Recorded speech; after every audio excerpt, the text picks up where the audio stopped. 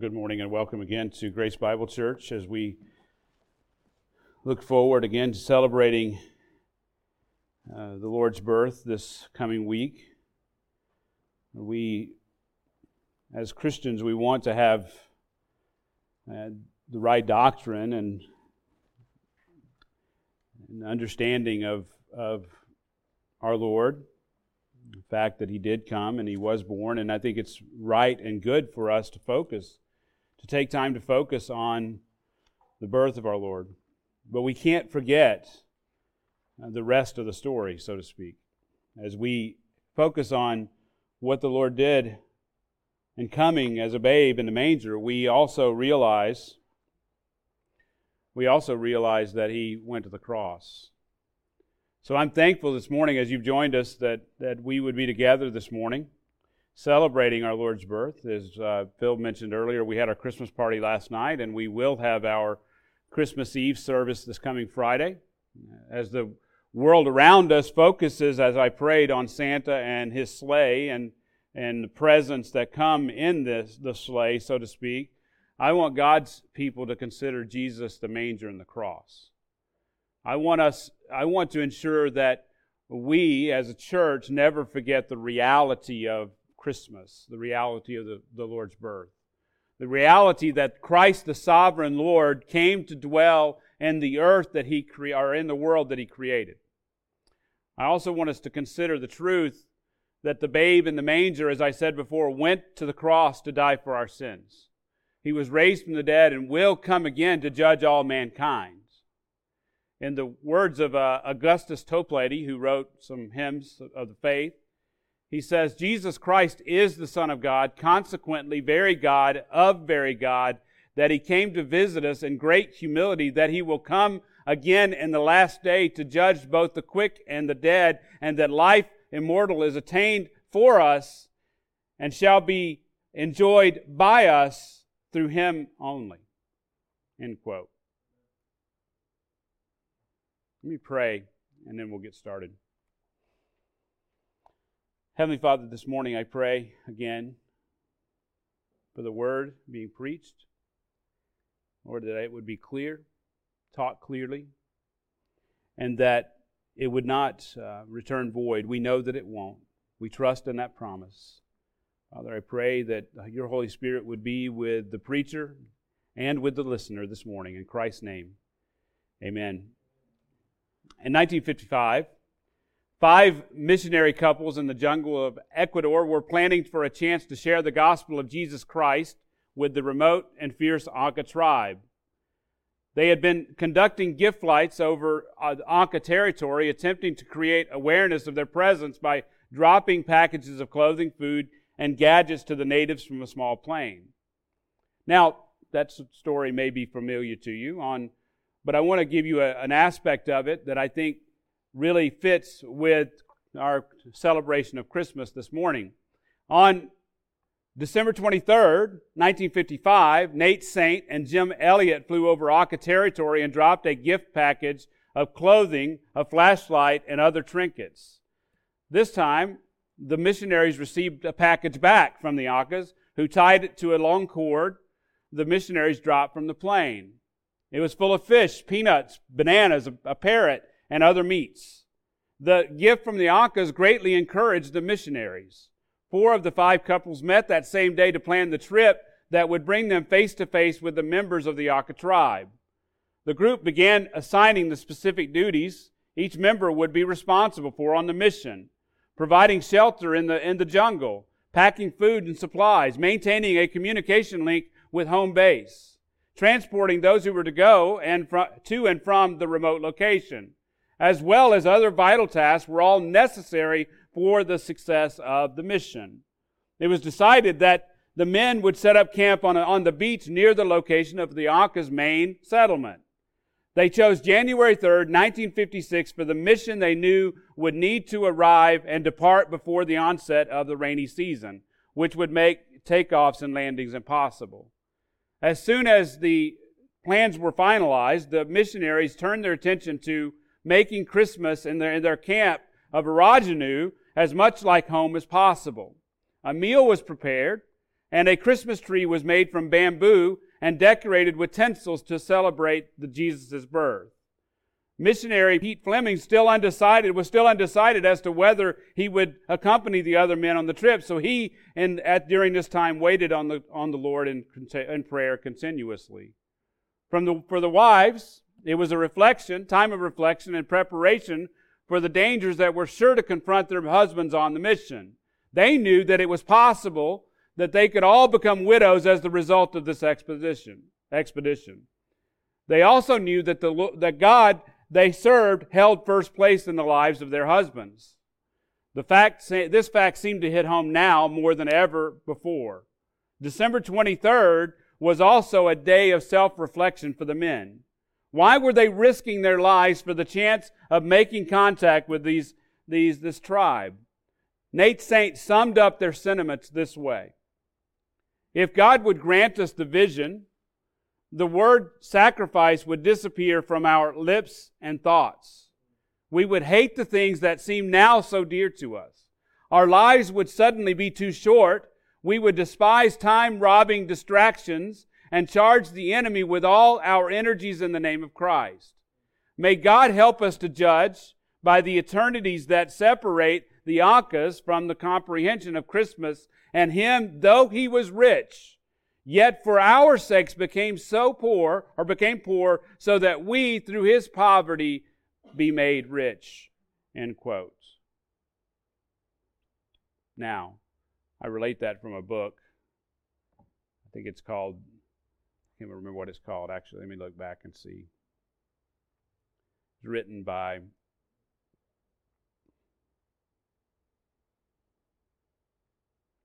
by Michael and Sharon Rustin, The 1 Year Christian History.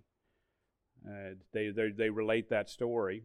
Now, most of you know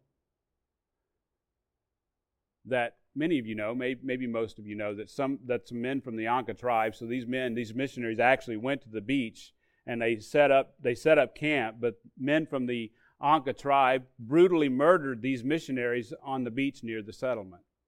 Several years later, the Lord actually magnificently saved many of this tribe through the efforts of Elizabeth Elliot, Jim's wife. But for today, as we look forward to Christmas, I want to focus just a few minutes on Jim's prayer. In his prayer, Jim stated that he wanted God to help him judge himself by the eternities that separate the Ankas from the comprehension of Christmas, and him who, though he was rich, yet for our sakes became poor, so that we may through his poverty be made rich. In other words, Jim Elliot recognized the future eternity for the Anka tribe. The future eternity at that moment in time, as Jim Elliot sat there on that December 23rd day, he knew the future eternity if something didn't change. He knew that they would suffer the wrath of the Father in hell for the rest of eternity, were they to die outside of Christ. So Jim prayed that he would be judged. He would judge the worth of his life, that is, by his willingness to give everything up for the sake of taking the message of Christmas, the message of the fact that the Lord Jesus was born to die for the tribes of his people, or for the sin of his people. Now, I want to point out the paradox here that we mustn't miss, though. Jim says, though he was rich, yet for our sakes he became poor. Though he was rich, yet for our sakes became poor. Beloved, this is the humility of Christmas. Emmanuel, God with us. The high King of heaven, from all eternity, come down to earth to dwell with man. On that Christmas in 1955, Jim Elliot and the other missionaries believed the story of Christmas, the story of the Lord's birth, with all their hearts. So much so that they were willing to die for it. I believe no other passage captures this humility of the incarnation better than Luke 2. So let's turn to Luke chapter 2. And as you do so,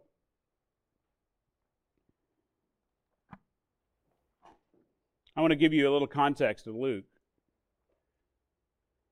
Let me give you a little background of this gospel and its author. The Gospel of Luke and the book of Acts were written by the same person. Together with Acts, this gospel forms a 2-volume work probably written around the same time. Luke and Acts are addressed to the same man whose name is Theophilus. The author, Luke, was a doctor, a Gentile, and a close companion of the Apostle Paul. Now, Luke wrote Luke Acts to give a sweeping and in some ways meticulous history of Christianity from its beginning. His gospel starts with the birth of Jesus, as we'll see, and it ends with Paul's imprisonment under house arrest in Rome. According to Luke, in 1:3, he meticulously investigated the events surrounding the birth of Jesus.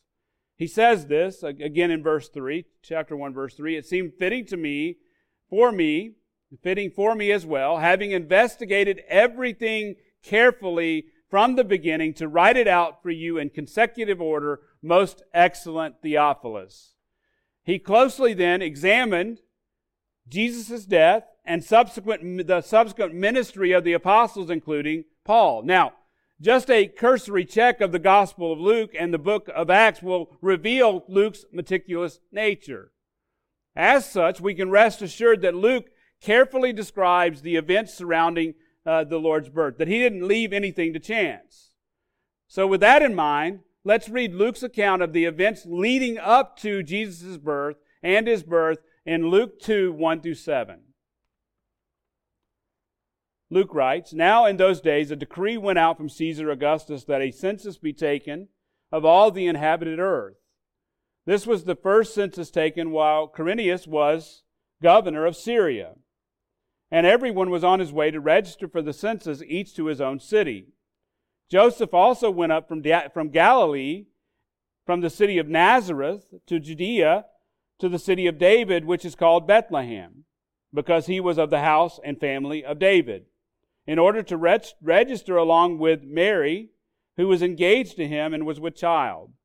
While they were there, the days were completed for her to give birth. And she gave birth to her firstborn son, and she wrapped him in cloths and laid him in a manger, because there was no room for them in the inn." That's it. This is the account of the events leading up to the birth of the world's greatest king. As we read this account, one thing should strike us. One thing should strike you. In those few words, Luke describes the greatest birth in the history of the world. Considering Luke's meticulous nature, it's amazing that this account is so sparse and yet so factual. He doesn't give us any elaborate details. Considering his tendency toward the minutiae, we're left to assume the simplicity of the event itself. Luke simply presents the historical circumstances of Jesus' birth with no fanfare. The birth of Christ was unfathomably consequential. Words cannot describe the enormity of Christ's birth. Yet Luke describes these events leading to his birth in around 104 words in the Greek and 140 words in the English. Now, obviously, Luke didn't write in the English, but he used 104 words in the Greek language to describe the birth of the King of Kings and the Lord of Lords, which we have then in its absolute simplicity. Now, I would argue that Luke's economy of language actually leaves us to contemplate the enormity of the events. But it also helps us recognize the humility of the events. As I said earlier, this account should bring to mind the humility of the incarnation. Now, I would argue that this is one way that we know that the Bible didn't originate from men. I promise you that if men wrote this, and I mean, obviously Luke wrote it. He wrote it under the inspiration of the Holy Spirit. But if this were fully man's word, they would have made this into an elaborate story. It would be nothing like what Luke says here. This is true because men had a proclivity toward the flamboyance. Philip Yancey relates the following story in his book, The Jesus I Never Knew. In London, looking toward the auditorium's royal box where the Queen and her family sat, I caught glimpses of the way rulers stride through the world, with bodyguards, a trumpet fanfare, and a flourish of bright clothes and flashing jewelry. Queen Elizabeth II had recently visited the United States, and reporters delighted in spelling out the logistics involved. Her 4,000 pounds of luggage, including 2 outfits for every occasion, a mourning outfit in case someone died, 40 pints of plasma, and white kid leather toilet seat covers. I never have traveled with toilet seat covers, have you? She brought along her own hairdresser, 2 valets, and a host of other attendants. A brief visit of royalty to a foreign country can easily cost $20 million. You see, human kings and queens tend to live in opulence, do they not? That's the tendency of man. Human authors tend to paint a larger-than-life picture of their lifestyles, do they not?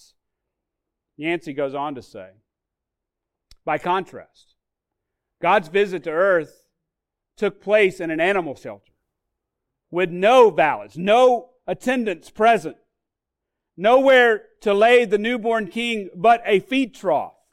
Indeed, the event that divided history, even our calendars, into 2 parts, may have had more animal than human witnesses. He ends with this. A mule could have stepped on him. End quote. Do you see the difference? Do you see the difference? Do you recognize the greatness in the humility? Now, we're not going to focus on these first 7 verses, but on the section from verse 8 to 14. I just wanted to use that to set up. Now, if you're interested, I preached that particular section last Christmas. But let's read the next few verses of Luke's account, starting in verse 8. In the same region, there were some shepherds staying out in the fields and keeping watch over their flock by night. And an angel of the Lord suddenly stood before them, and the glory of the Lord shone around them, and they were terribly frightened. But the angel said to them, "Do not be afraid, for behold, I bring you good news of great joy, which will be for all the people.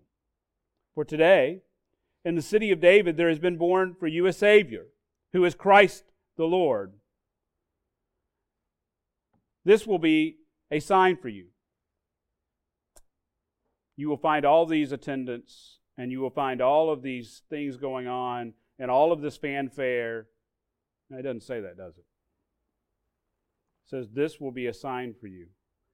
You will find a baby wrapped in cloths and lying in a manger." And suddenly there appeared with the angel a multitude of heavenly hosts, praising God and saying, "Glory to God in the highest, and on earth peace among men with whom He is well pleased." In these verses, Luke records 7 humble yet heavenly circumstances surrounding the birth of our Lord, the Messiah, Jesus. We will see the first 4 this week, and then we're going to look at the final 4 next week. So let's look at the first humble circumstance surrounding the birth of Jesus, the humble crowd. Look at verse 8. Now, we need to do a quick geography lesson. It says that in the same region. Now, Luke says these shepherds were in that same area around where Jesus was born. So they were around Bethlehem, which is located around about 7 miles from the Temple Mount in Jerusalem. Just a few short miles. Maybe an hour walk or hour and 15-minute walk if you're on foot. I guess you have to be going fast. Luke describes this crowd of humble shepherds who were tending their flocks in the fields around Bethlehem. Now, I want to be clear. I use the word humble. What I'm speaking of is the poor and downtrodden of this world.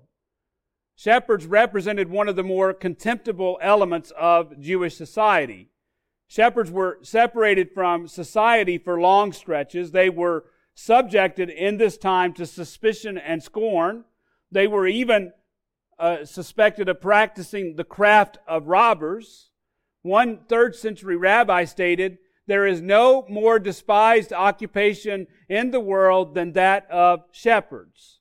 The Mishnah and the Talmud listed shepherding as a despised trade along with tax collectors and gamblers. Yet the angel came to announce Jesus' birth to these lowly shepherds. What we have to understand is he didn't make this incredible proclamation to the elites of Jewish society. Think about that for a moment. In Luke 1:52, Jesus' mother, Mary, proclaimed, "He has brought down rulers from their thrones and has exalted those who were humble." Now, throughout Jesus' ministry, he continually sought the lowly of this world. He frequently called out their leaders for their rampant wickedness. I'm reminded of Simon the Pharisee in Luke 7:36. He invited Jesus to his home where a woman who, it says in the text, was a sinner showed up. She was weeping and she was wiping his feet with her hair and her tears. Now Simon, who we find out later is Simon in the text, Simon was irked, to say the least. Luke tells us in Luke 7:39, "Now when the Pharisee who had invited him saw this, he said to himself, 'If this man were a prophet, he would know who and what sort of person, this woman is who is touching him. She is a sinner.'" That's how they looked at people who were lower than them. They looked down upon the lowly. Now, I don't think that I'm not saying that we should elevate the shepherds in any way. They were men of the flesh just like us. But God chose them to appear. God chose them for the angel to appear to them because they represented the lowly. Represented the lowly. God chose for the angel to announce Jesus' birth to lowly shepherds instead of the Jewish elites. Now, I would argue this is the point. Jesus intentionally came to that humble crowd, not to the aristocrats, so to speak. Just listen to Luke 5:30 through 32. The Pharisees and their scribes began grumbling at his disciples, saying, "Why do you eat and drink with the tax collectors and sinners?" And Jesus answered them and said to them, "It is not those who are well who need a physician, but those who are sick. I have not come to call the righteous, but sinners to repentance." You get the point. In Luke 19:10, Jesus proclaimed, "For the Son of Man has come to seek and save that which was lost." Beloved, let us never forget. Let us never forget that Jesus came for the lowly of this world. He came for the downtrodden. God has chosen the base things and the despised things of the world, the things that are not, so that He may nullify the things that are. In the words of Charles Spurgeon, it is to the shepherds watching and keeping the night watches over their flocks that the joy of the new light is announced. To them it is revealed that the Savior is born. Yes, to the poor, to the hard-working, not to the rich, who have their consolation here below. It is to the poor that the light of a glorious day has shone forth amid their vigils, and the night shall be light as the day. Indeed, it is converted into day. This day, says the angel, not this night, is born to you a Savior. The night is truly past. The day is at hand. A day of days. The day of salvation of our God, Jesus Christ our Lord, who is blessed above all forevermore. End quote. Now let me get personal. Let me get personal. I'm not saying that being rich excludes you from heaven. It's actually your attitude toward your riches. But as you try to climb the ladder of this world, you know that ladder of success? As you try to climb the ladder of success, you need to remember that God regards the lowly. James warns in James 1:19-20, pure and undefiled religion in the sight of our God is this, to visit orphans and widows in their distress, and to keep oneself unstained by the world. He further warns in James 4:4, you adulteresses, do you not know that friendship with the world is a hostility toward God? Therefore, whoever wishes to be a friend of the world makes himself an enemy of God. End quote. Well, I'm quoting James. Now, again, what I'm not saying is that it's really your attitude toward your riches, is ultimately your heart. If you're trusting in your riches, if you're making friends with the world in order to gain riches, then whoever wishes, if you're one of those people who are doing that, if you wish to be a friend of the world, you're making yourself an enemy of God. Now, there's another aspect of this visitation that we need to see. According to the Mishnah, livestock around within a certain circumference around Jerusalem were reserved for sacrifice in the temple. Bethlehem is within that reserved area. So these shepherds could very well have been raising sheep used for sacrifices in the temple. So the angel appeared to the men who were raising animals for sacrifice to tell them that the true and perfect sacrifice had arrived. This reminds me of the words of John the Baptist in John 1:29, behold the Lamb of God who takes away the sin of the world. And just 33 short years later, Jesus would become the perfect sacrifice for our sins.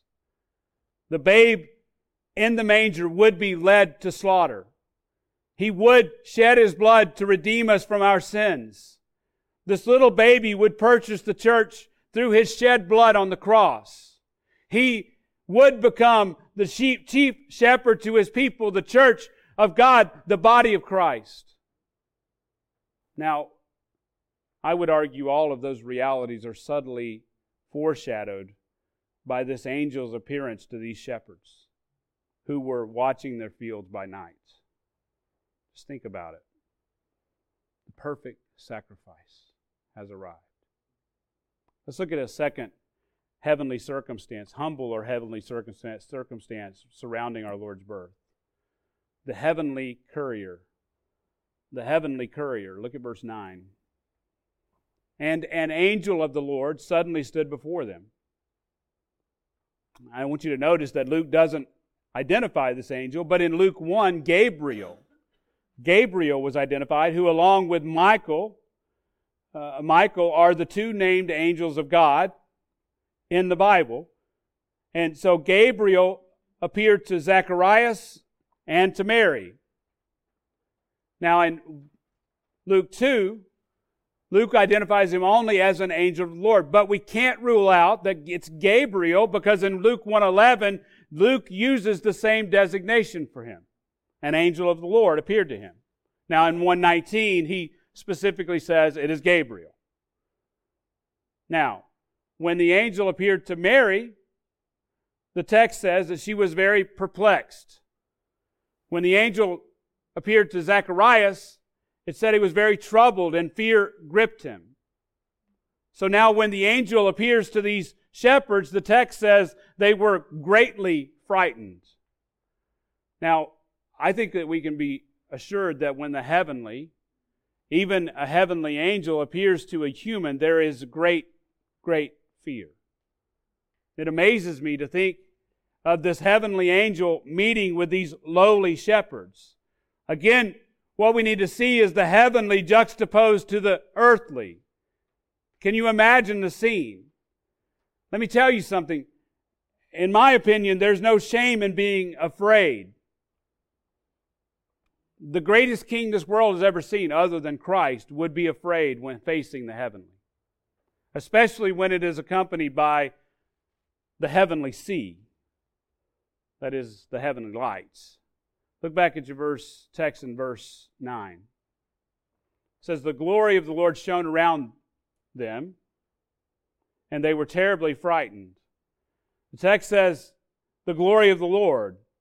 Now, I use the letter C in this point to represent light, of course, the speed of light, the symbol representing the speed of light. These shepherds may have been familiar with the references to the glory of the Lord from Scripture, but one can be certain that they had never actually experienced it. See, very few have experienced the divine, even indirectly. The Bible says no one has ever seen God directly because man can't see His face and live. His glory is too great. But there have been instances where God allowed men to witness His glory. God's glory is a manifestation then of His presence among His people. Exodus 24:17, it says, "And to the eyes of the sons of Israel, the appearance of the glory of God was like a consuming fire upon the mountaintop." Later in the New Testament, Jesus will manifest God's glory on the Mount of Transfiguration. Matthew tells us that Jesus was transfigured before them, and it says in Matthew 17:2, His face shone like the sun, and His garments became white as light. In Acts chapter 9, Saul was traveling on the road to Damascus, and a light from heaven flashed all around him. Jesus appeared to him in that light. Later in Acts 26:13, Paul described the light as brighter than the sun. Now, this is the light of God's glory. And we must be aware then of the holiness of God. This angel came to announce that one who possesses an infinitely greater glory than Him, Jesus Christ, the Son of God, had arrived. I mean, understand, we're talking about an angel here. Can you imagine? I mean, we see the glory of the Lord. Can you imagine the presence of God? In the words of Mike Riccardi, when God manifests His presence amidst His people, that manifestation is what we know as His Shekinah glory. It's the pillar of cloud and the pillar of fire, the smoke that fills the tabernacle, and so on. Well, that very glory belongs to Jesus from all eternity. End quote. We saw this earlier. John proclaimed in John 1:14, "And the Word became flesh and dwelt among us, and we saw His glory, glory as of the only begotten, from the Father, full of grace and truth." In John 17:5, Jesus prays, "Now, Father, glorify me together with yourself, with the glory which I had with you before the world was." And John 12, John quotes Isaiah 6:3, which records Isaiah's vision of the Lord. In that passage, in Isaiah 6:3, the angels were calling out to one another, saying, "Holy, holy, holy is the Lord of hosts. The whole earth is full of His glory." John says in John 14:21, John 12:41, he says, "These things Isaiah said because he saw His glory and he spoke of Him." In other words, John says that Isaiah spoke of the Lord Jesus Christ. The baby in the manger is the eternal God from all eternity.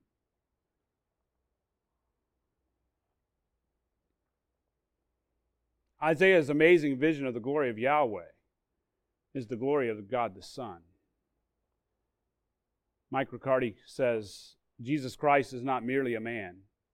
He is not just a good teacher or a great prophet. He's not merely godlike or a God among many gods. He is not the first created being or the highest class of angel. He is God Himself, God of very God. Before the world was, He was eternally existing in the very nature of God, in the very essence of God, in the very glory of God. End quote. Here's the point. As we consider the humility of Christmas, we must never forget that that baby in the manger was none other than the King of Kings and the Lord of Lords. He was God, very God. And He never became any less than that.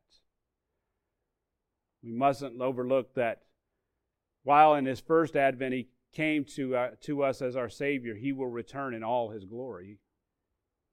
In the words of John Chrysostom, there are two advents of Christ, that which has been and that which is to be. And the two are not for the same purpose.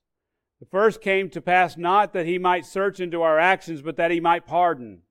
The object of the second will be not to pardon, but to judge. End quote.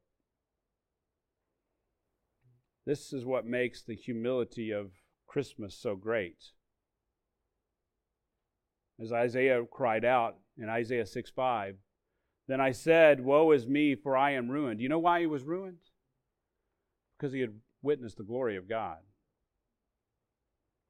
He says, because I am a man of unclean lips, and I live among a people of unclean lips. For my eyes have seen the King, the Lord of hosts. See, we are indeed a sinful people separated from the holiness of God. We need redemption. We are in need of a Savior. And God sending His very own Son, God has provided that answer. Which brings us to the humble communication. The humble communication. Look back at your text in Luke 2, verses 10 and 11. It says, but the angel said to them, do not be afraid, for behold, I bring you good news of great joy, which will be for all the people. For today in the city of David there has been born for you a Savior, who is Christ the Lord. Now, church, that is a packed statement. In these verses, the angel reveals that Jesus, the baby in the manger, is Christ the Lord. In other words, He is a divine Savior. Christ is the Greek word for Messiah. And so you need to understand that we need to recognize that the Old Testament authors had prophesied from the beginning of a Messiah who would take away the sins of the world and restore mankind to a right relationship with God. From the time of Adam and Eve all the way to Noah, from Abraham to Joseph, from Moses to David, from the prophets all the way to John the Baptist, through the ups and downs of Israel, God had maintained a faithful remnant who expected this Redeemer. Moses wrote of this coming one, the seed of the woman who would crush the head of the serpent. He even prophesied that God would raise up a prophet like him from among the people that they should listen to. That's Deuteronomy 18:15. God revealed to David that when his days were complete, that when David's days were complete, and when he lied down with his fathers, he would raise up, God would raise up a descendant after him who would come forth from him, and it would be his kingdom would be established forever, eternally. 2 Samuel 7:12. Isaiah prophesied in Isaiah 9:6, for a child will be born to us, a son will be given to us, and the government will rest on his shoulders, and his name will be called Wonderful, Counselor, Mighty God, Eternal Father, Prince of Peace. The prophet Micah proclaimed that one will go forth from me to be ruler in Israel. His goings forth are from long ago, from the days of eternity.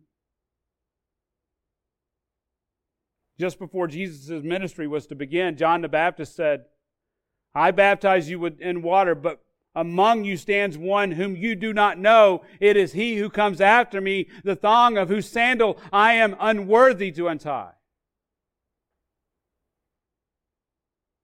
Now look back at your text in 2:11, Luke 2:11.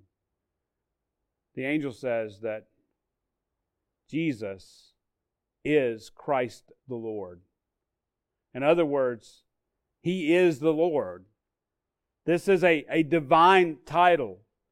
He is a divine Messiah. The angel revealed that He is Yahweh. Now, what we have to see is that was unexpected by many.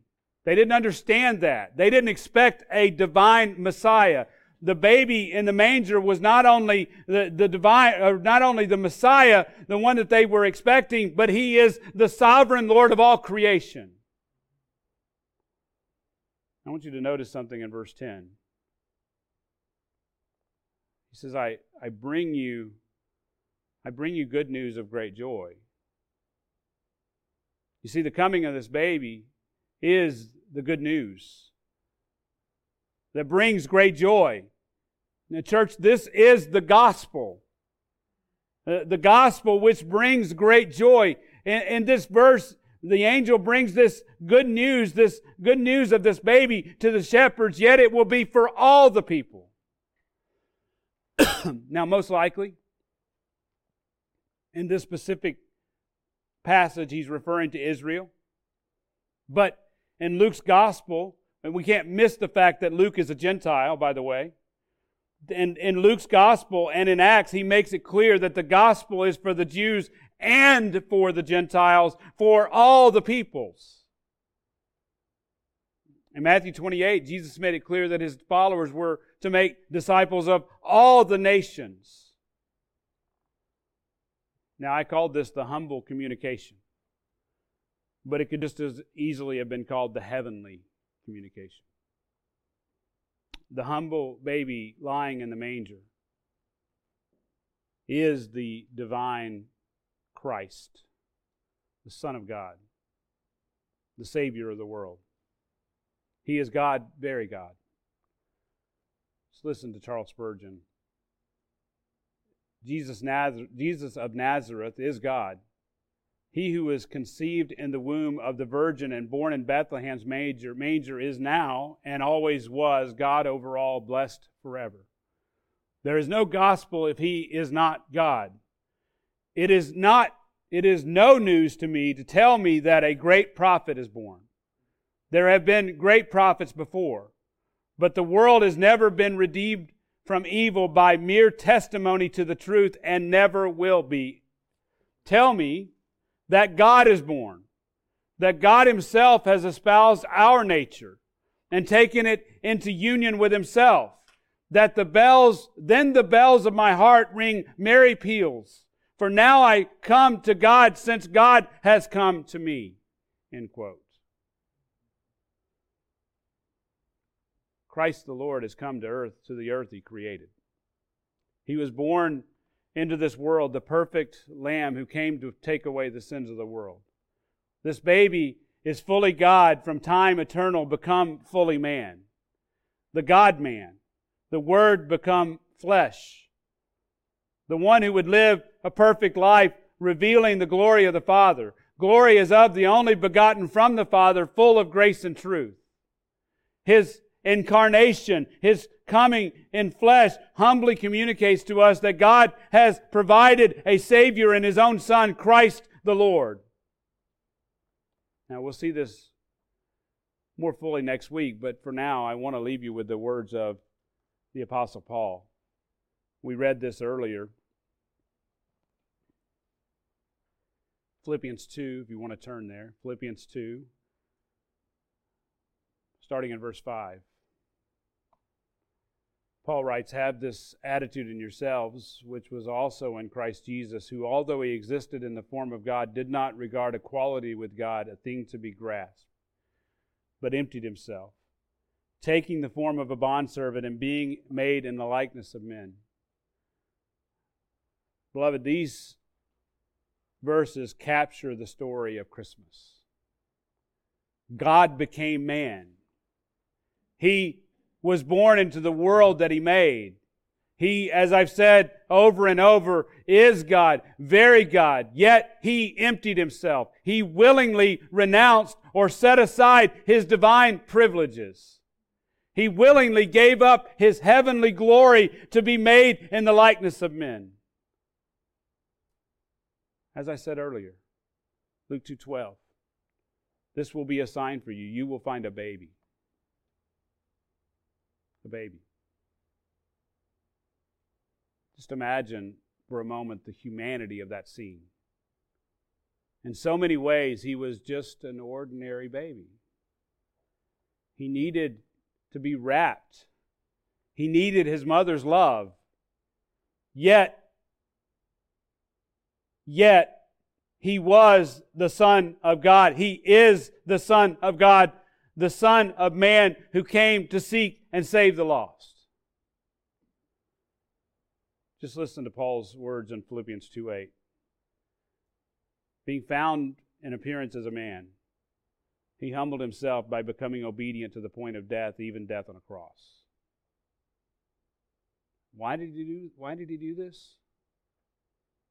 He did it to take upon himself the sins of the world and to suffer the wrath of the Father. He did so that sinners like you and I could be redeemed through his shed blood. It's Ephesians 1:7. In him we have redemption through his blood, the forgiveness of our trespasses according to the riches of his grace. In his first coming, he has offered us salvation in his name. Through his sacrifice on the cross, we can have his righteousness.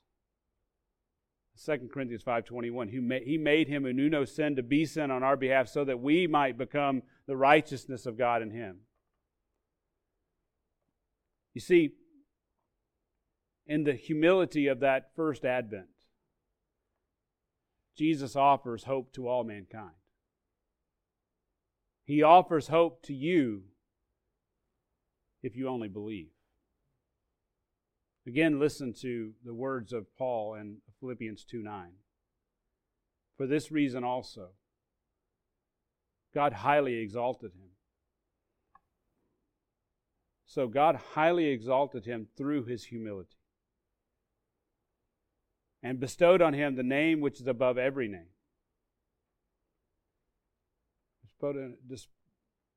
Bestowed on him the name which is above every name. And he goes on to say,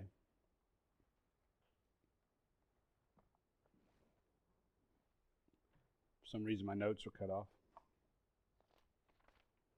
that at the name of Jesus every knee will bow, of those who are in heaven and on earth and under the earth, and that every tongue will confess Jesus Christ is Lord to the glory of God the Father. Do you remember?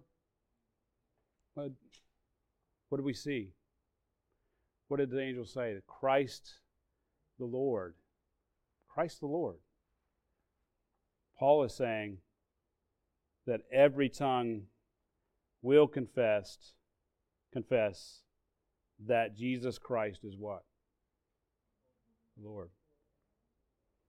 The question is whether you will do that now, willingly. Don't wait. Because that baby that was born in a manger, that came to die, is coming again. And he's coming in all his glory. And he will judge. And those not found in Christ will be thrown in the lake of fire. And that's the truth of Christmas. It's the humility of Christmas and the glory of Christmas, is it not? Heavenly Father, we thank you this morning.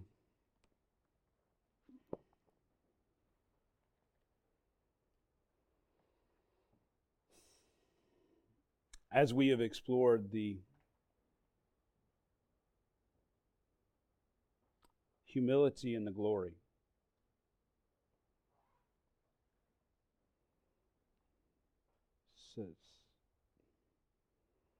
the humility juxtaposed with the glory. We as men think that earthly, fleshly things, and we glorify those things. Yet, Paul writes, have this attitude in yourselves, this attitude of humility. Father, it is to the lowly that the angel appeared. May we be lowly in heart. May we look not to our own strength, not to our own status, not to what we have in this world. May we do away with those things. May we do away with those things. Put them away. And may we trust in Christ alone. As the song we sing so often says, in Christ alone, my hope is found. Christ alone. May I be found in Christ alone. I pray that same thing for every man, woman, and child sitting in this room or within hearing of my voice. In Christ's name, amen.